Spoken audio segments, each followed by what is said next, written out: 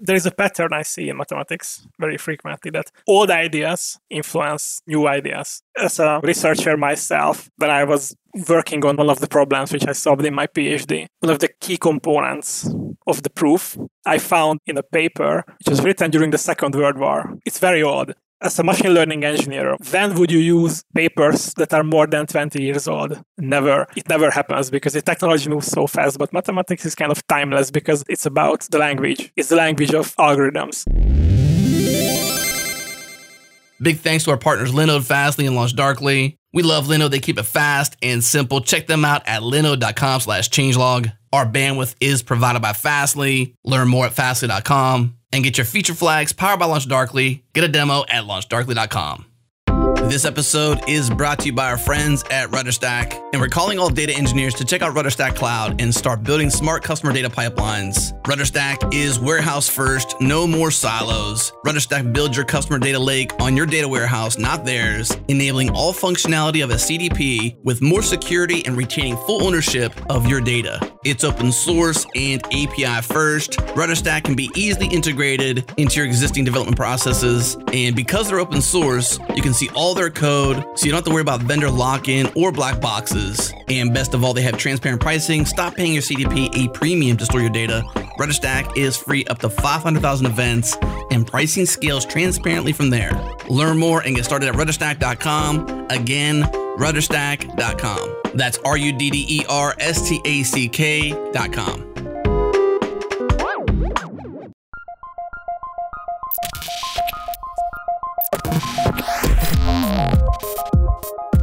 Welcome to Practical AI, a weekly podcast that makes artificial intelligence practical, productive, and accessible to everyone. This is where conversations around AI, machine learning, and data science happen. Join the community and Slack with us around various topics of the show at changelog.com/community and follow us on Twitter. We're at PracticalAIFM.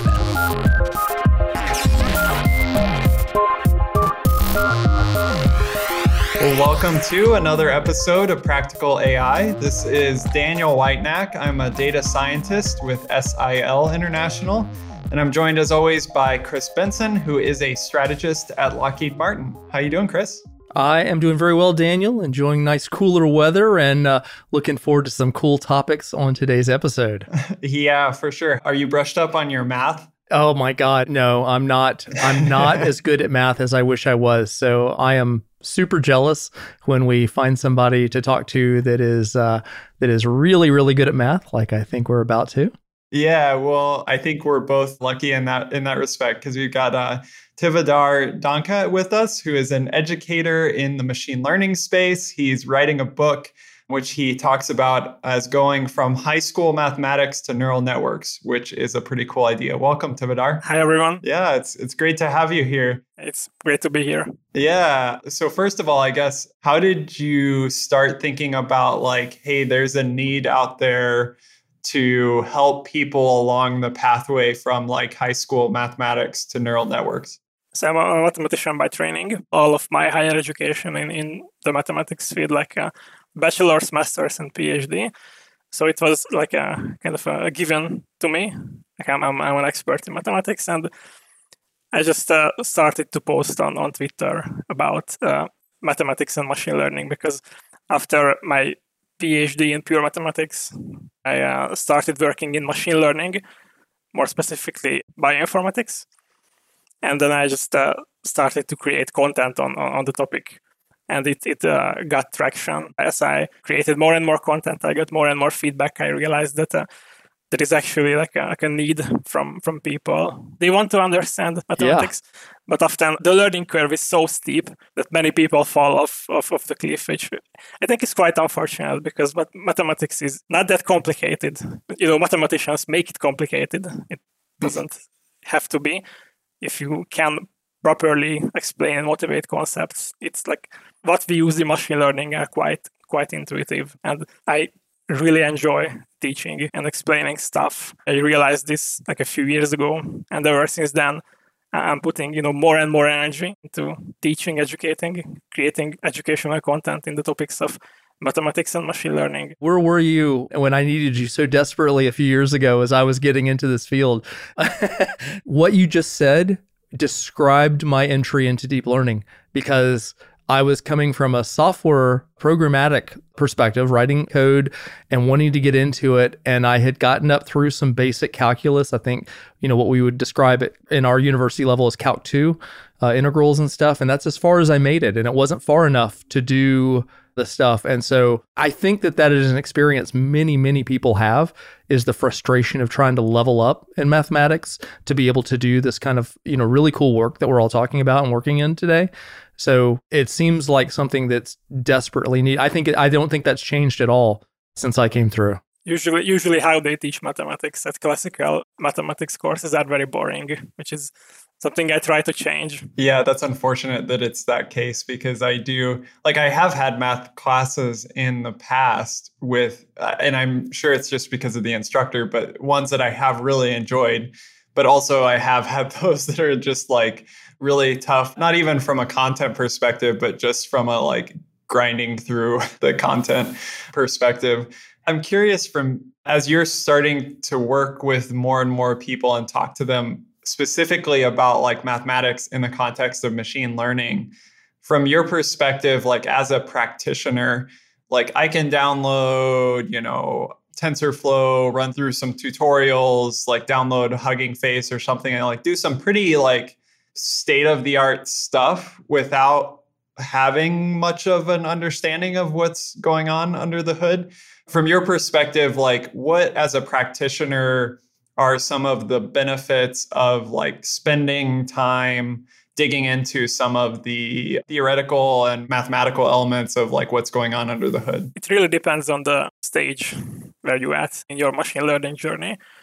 I strongly believe that when you start out, you don't really need higher mathematics. High school mathematics is often enough. There is this awesome machine learning course from Fast AI, which explicitly states that all mathematics you need to start is basically taught in high schools. So you don't really need more. And as you go on and on in your journey, you pick up pieces of mathematics here and there. And this is how I think machine learning practitioners should start about learning mathematics. But there comes a point when using built-in solutions, like you just mentioned, like downloading like a pre-trained model from Hugging Face won't work. And how I see mathematics is that in the aspect of machine learning, this is like really the language of machine learning. Mathematics is the language in which algorithms are written.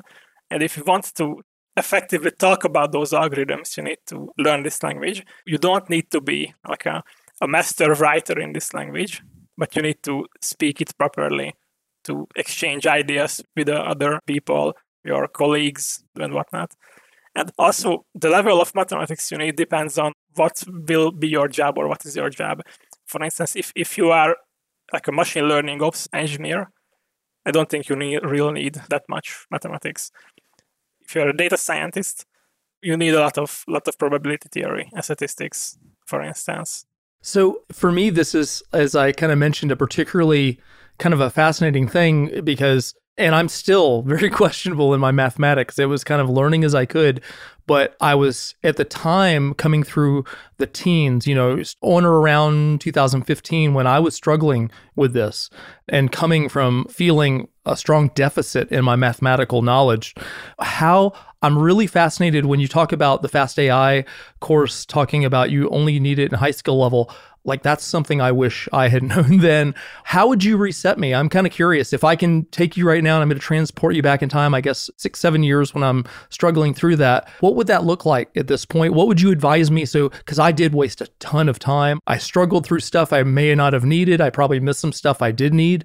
How would you lay it out for a beginner like me who's coming from another technical skill but isn't a mathematician? I had the same feeling actually, just in another field in mathematics.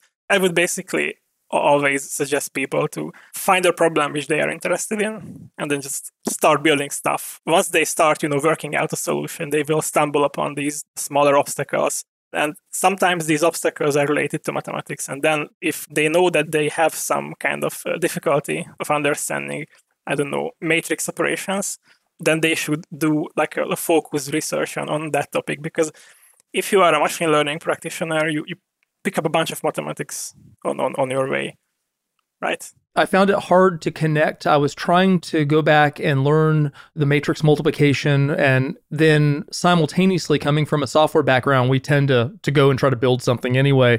And so I was trying to do that with the tools of the day, which are different from the tools of today. But trying to connect across those two to where I'm attempting to learn the mathematics of machine learning based on what I'm reading about and I'm supposed to know, and then trying to use the tools of the day. Connecting those was agonizing at times. How do you do that? If you're taking someone that is just getting into it, it's today, someone's coming out of university, they're a software developer, they took one high-level machine learning class and they want to dive into it. How do you help connect them with that practical side of it, of the using the tools and the code with the theory to understand it? To actually not just be doing it rote, but to be having a sense of what you're trying to accomplish. I usually try to motivate every concept in mathematics with machine learning applications, potential machine learning applications. So for instance, if we are talking about matrix multiplications, if you are in a classical linear algebra class, they just, give you the formula for matrix multiplication and you have to understand it and have to understand it as is. But if you actually take a look at matrix multiplication from a different perspective, so if you go back to machine learning, for instance, if you think about neural networks, if you are a practitioner, you probably work with fully connected layers, right? So you know what they are. Then I would tell you that, hey, fully connected layers are actually defined by matrices. And why do we need to understand what matrices are? Because we want to understand what our neural network is doing in this small layer. So then this would serve as like an initial motivation to raise your interest in the subject. And then when I talk about matrix multiplication, for instance, I always introduce data transformations. So from an abstract viewpoint, a neural network is nothing else than something which takes the data and transforms it step by step, eventually giving you a representation from which you can read out class labels or whatever you want. And those transformations are essentially made from linear transformations, which are given by matrices. So linear transformations are essential in machine learning. And then, we introduced the concept of linear transformations. Then I would take you through what is the structure of linear transformations. How can you actually describe them? And this is how you stumble upon the very definition of matrix, because a matrix is nothing else but the image of unit vectors under a linear transformation. And then once you understand that, I can just tell you that if you compose two transformations, then you get basically a third transformation. And if you describe the matrix of these composed transformation, then you can calculate by hand how two matrices are multiplied. So composition of linear transformations give the matrix multiplication definition. I think, for instance, this way is much more interesting and much more understandable for somebody who is coming from an applications perspective. It's very coherent. I got it. And I didn't get other explanations that before I met you in my learning days. Yeah, I was struggling. That's a great way of putting it. Awesome. Yeah, it's probably also a bit, I understand your plight because it's probably a bit difficult also in audio format on a podcast to describe some of these things without visual aids or something like that. But I was wondering, you mentioned sort of getting a lot of interest on Twitter and people starting to interact with you enough that you were like, considering creating some of this content, which you have and are creating. I'm wondering, was it mostly current practitioners that were sort of interested in this and deepening their level of understanding? Or was it mostly those trying to get into the machine learning or AI space and having trouble understanding jargon and understanding the theory? What sort of mix of people was it that you were interacting with and are interacting with? It's a mixture of both. Twitter is huge. Every group is properly represented in terms of machine learning. So I interacted with both of these groups. Yeah. So once you reach enough experience in your machine learning career, you have some kind of curiosity about understanding the underlying so-called magic, which is not magic, but you want to understand what is behind the curtains. Then you basically happy to consume any kind of content which can basically give you that. But I also meet with young students who they are taking their first mathematics classes and they want to understand what's this about. They want to have more intuitive explanations. And they are not that sure how to connect that with machine learning at that point, because usually in traditional courses, you are learning mathematics and you are learning computer science. So usually it's like two different tracks. And mathematics courses are usually taught by mathematicians. And I think this is a huge problem, because even though I'm a mathematician, I know that this is not ideal, because there is this quote from Goethe that mathematicians are like French people. They see something and they translate it to their language. And from that point, it means something completely different. So this is why it's suboptimal that you are basically taught mathematics by mathematicians.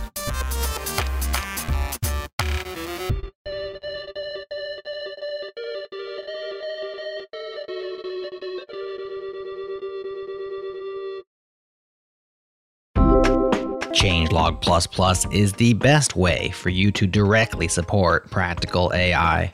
Join today and unlock access to a private feed that makes the ads disappear, gets you closer to the metal, and helps sustain our production of practical AI into the future.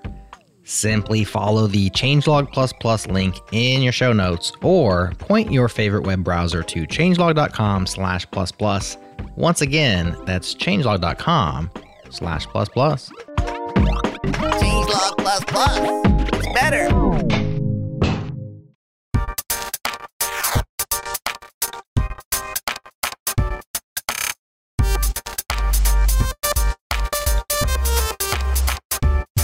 Well, where I sort of came across your work initially was on Twitter, and I think a post that probably got a lot of attention where you broke out and had a diagram of sort of all of these different areas of mathematics that you sort of categorized as having something to do with the mathematics of machine learning and how you broke it down, which I thought was, first of all, like a really well-made diagram and easy to understand. But I think also people, maybe where Chris was talking about, where they sort of have all of these bits and pieces of what they think is maybe useful in machine learning and neural networks, but to have it broken down on sort of a single page and like, hey, what's on the radar? What should I be thinking about is maybe useful.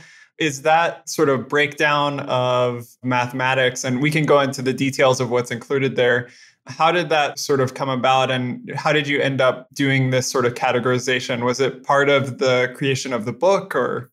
It was before the creation of the book. Oh, okay. I did it to serve as some kind of blueprint. I tried to min-max this roadmap. So to be more specific, I tried to leave out every field or subfield which is not of interest, but I wanted to include everything that might be eventually interesting. And I worked from backwards. So I started with neural networks, like what you need. Like basically you need optimization techniques and you need linear algebra to describe models, and you need probability theory to fit models to data. So from that point, I started to work backwards. If you want optimization methods, what do you need? You need calculus to do that. If you want to describe your models, you need linear algebra and you need a bit of calculus. And you also need probability theory to fit models to data and interpret results. And after I got those three, I essentially broke down into small pieces. Basically, I highlighted a few key milestones, which we will encounter later. As I said, I tried to be as minimal as possible. And I think right now, this is one of those moments, going back to what Daniel said, is you created the diagram, so you know it really well. And Daniel and I are able to look at it visually right this second. But just for listeners who are driving in their car and listening to this, I just thought I'd take a 2-second, describe the central line, and then before to do that so that people can get the visual. And you kind of did that. You start with fundamentals and you hit calculus. And for each of these things, you hit all those things that go in. Calculus and linear algebra lead to multivariate calculus, lead to probability theory. And then as we get into the neural network section, basics of optimization and mathematical statistics are together, and then neural networks down there. And all of these have this amazing branching into all of the knowledge areas. I mean, I wish I'd had this so bad a few years ago. This would have really, really helped. And so I just wanted to kind of call out the visual aspects of it as you continue kind of describing how you got there. Yeah, definitely. It's always helpful for me to see something in a visual form like this.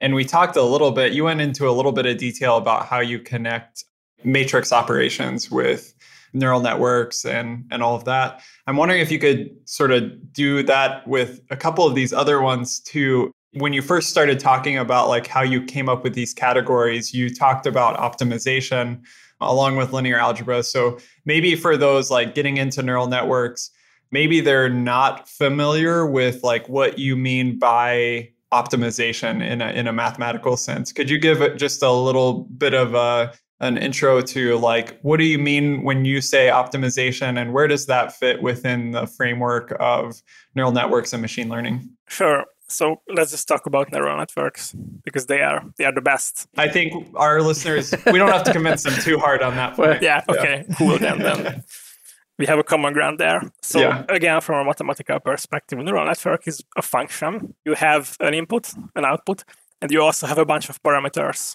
that basically define this function. And these parameters are in form of real numbers. And your job as a data scientist or machine learning engineer, whatever, is to find a good set of parameters that fits well to your data. Right? So how would you do that? You need to have some kind of search in the parameter space. And one very simple, although useful method is called gradient descent. It's essentially you measure the quality of the fit. This is what you do with plugging in an error function. You know how well these given set of parameters fit, and then you basically want to minimize this loss. And that measurement of error is based on those like training examples, right? So sure. People probably have heard the jargon like, hey, here's my training set, right? So that's where that comes in. Yeah.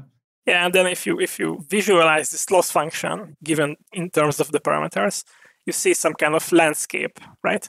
Just like you would go on a hike and you pull out a map and you see that this is a hill, this is a valley. This is how you can imagine such a landscape. And what you want to do is we want to climb to the bottom of this landscape because this is where your loss is minimal. And if you are at a given point and your goal is to climb to the lowest point of the landscape, how will you do this? You look around yourself. You try to figure out which way is the steepest descent, and then you start going there. You take a step in that direction. And once you took a step, then you repeat this whole procedure, right? So again, you look around yourself and determine the direction of the steepest descent, and then go another step. And this is high-level description of the method. And if you want to implement this mathematically, you need to introduce the definition of gradients. So if you have a landscape, how do you define where to go? And this is where calculus comes in. This is where gradients come in. Because the gradient is actually the direction of the steepest increase, but in gradient descent, you actually move to the opposite direction of the gradient. So this is how you realize that you have to understand differentiation and gradients, because this is what you do if you want to optimize. It's quite interesting that it is an extremely simple algorithm. It was known like a few hundred years ago, but still useful, and it still makes possible to train neural networks.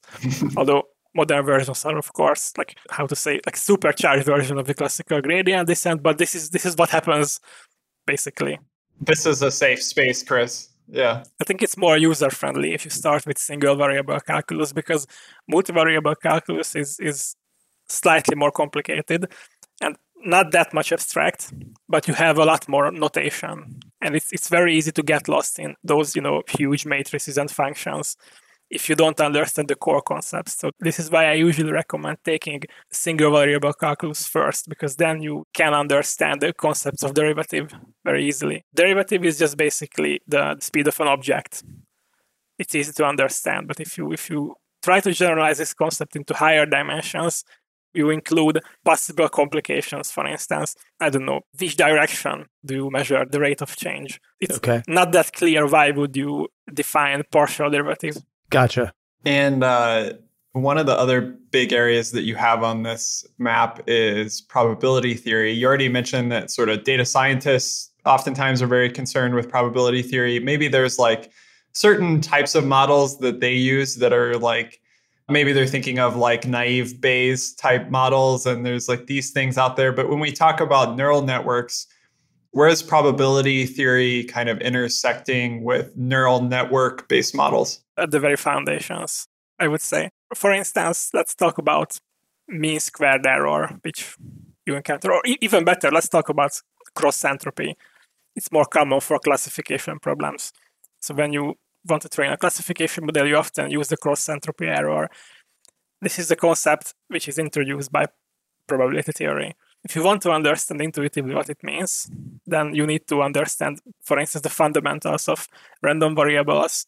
You want to understand entropy itself, expected value. So once you can think in terms of expected value and entropy, cross-entropy becomes much simpler for you. So to go on about the graphic, because I'm in love with the graphic, because it's super helpful. I know this is stuff that you guys know, and I've learned parts of it, but it also shows me a lot of things that I need to ramp up on even today.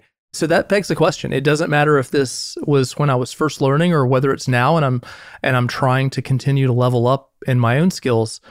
How can this maps out all of these knowledge areas, and it helps me. I can look at each one and say, what do I know about that? What have I learned about that? Do I feel comfortable with that? How can I take this mapping and translate that into a practical learning plan to help myself move, on up and develop the mathematics that I need to do the work that I love to do? How do you translate that into that kind of linear progress mode from the map, that kind of covers so much here? So I'm actually writing a book about this topic. So maybe now it's a perfect time to talk about this because, as I mentioned, I kind of created this roadmap as a blueprint for my book.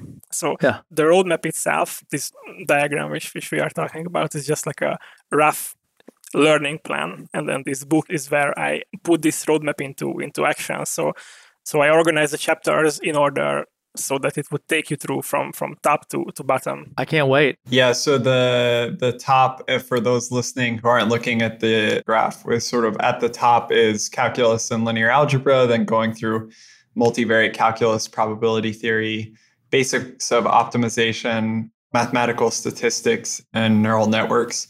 In the book, what sorts of decisions are you making in terms of because you mentioned notation, jargon being like one of the main sort of blockers for people when they encounter these subjects. It's like, oh, there's all this new jargon. Not every book or course uses the same jargon or notation, depending on your your field of study. Like I know in physics, oftentimes I would encounter much different jargon than I would if I was reading even a subdiscipline like mathematical physics types of books or articles or something. So I guess my question is how are you deciding as you're writing the book, what jargon and notation to use and how much to pull in code into that or algorithmic thinking into that, I guess? I always put machine learning first. When I decide whether or not I should include a topic, I always think it through from the perspective of machine learning. So can I motivate this with an example from data science or machine learning? Where will this be used? If this won't be used anywhere, I won't include that in the book. I don't want to basically cause math overload, which all of us experience at some point in our studies. I still do on a regular basis. Yeah, trust me, I also experienced that. Guiding principles number 1, no unnecessary stuff. Guiding principle number 2, I always introduce every concept as visual as possible, use as much geometry and visual as possible, because this is how you think. If you work in mathematics for long enough, you learn to think in terms of formulas, but I think this is kind of like a side effect of being a mathematician. Nobody should be expected to think in terms of formulas about, concepts such as gradient descent. And this is what is basically guiding me all the time, even with simple concepts such as matrix multiplication or matrix determinants. Determinants for matrices, they are tough to understand if you don't know the geometry behind them. But once you understand the geometry, it's easy peasy. You know what? The thing in my head is you're telling me about this, and I'm so thankful that you're taking the approach that you are. This is humane machine learning mathematics. I felt like when I was starting my journey along this path, it was not humane at all. And I always felt out of depth, but I love what your approach on that. So, are you really targeting it? It feels in the conversation, it feels like you're targeting me for this. I don't know if there's going to be a dedication to you in the book, Chris. I don't think he's promising that.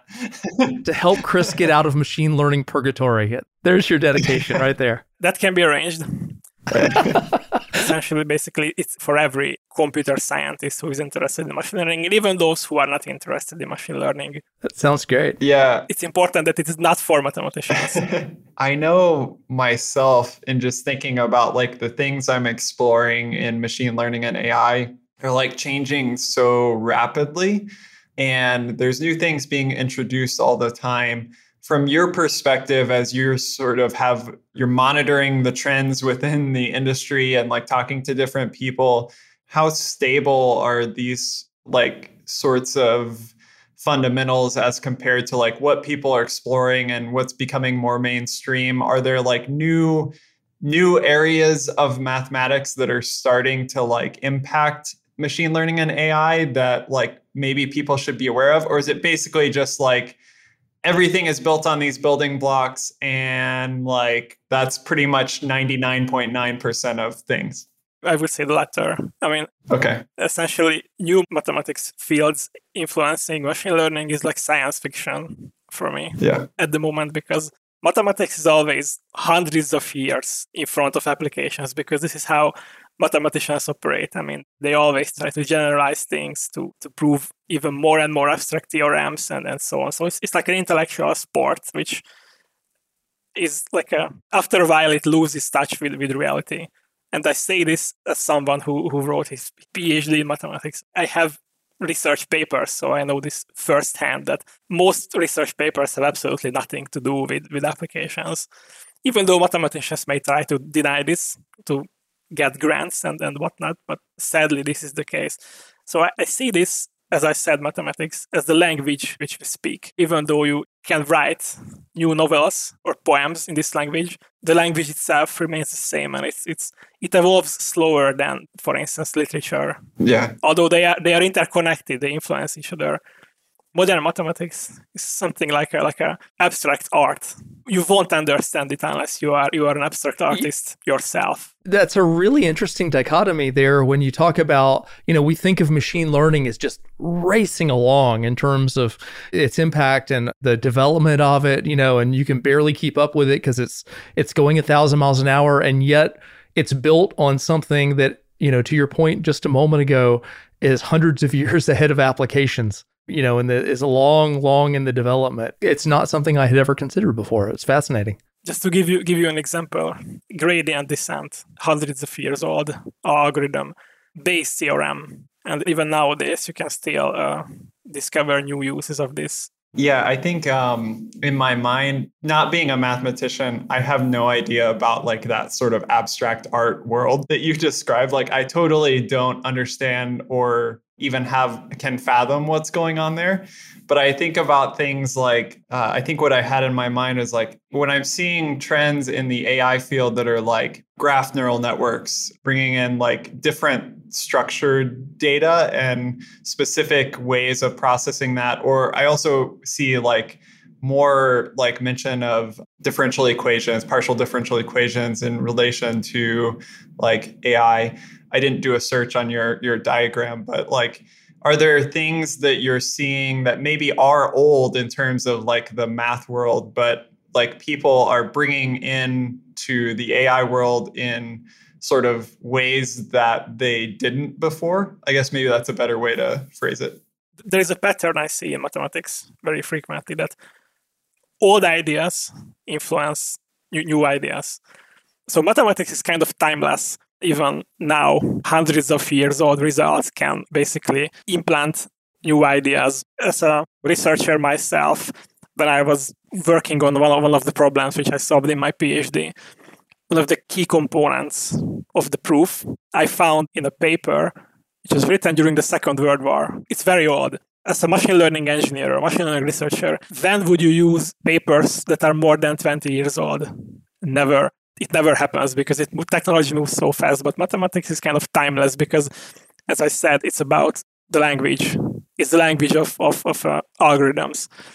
And this is how I think it can basically influence for the new ideas like PDE with neural networks. What are the technical terms for those? Yeah, I see them mentioned quite a bit. Yeah, people are exploring that more. Yeah, along with other things like graph theory and other things like that. Yeah. Graph neural networks I'm not very familiar with, unfortunately. Yeah. Neither with neural networks that use partial differential equations.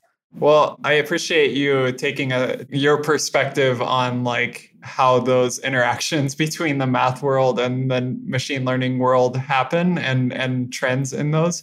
I definitely appreciate you taking time to chat about all of these things on the show. It's been really useful and interesting. If you're listening to this, we're going to include a link to Tivadar's book and website and a link to this sort of diagram that we've been talking about in the show notes. So make sure and check that out. If I understand correctly, the book is out for early release, right? Yeah, it's an early access, which means the book is not ready yet. And I publish chapters just as I write them. It's usually one chapter per week.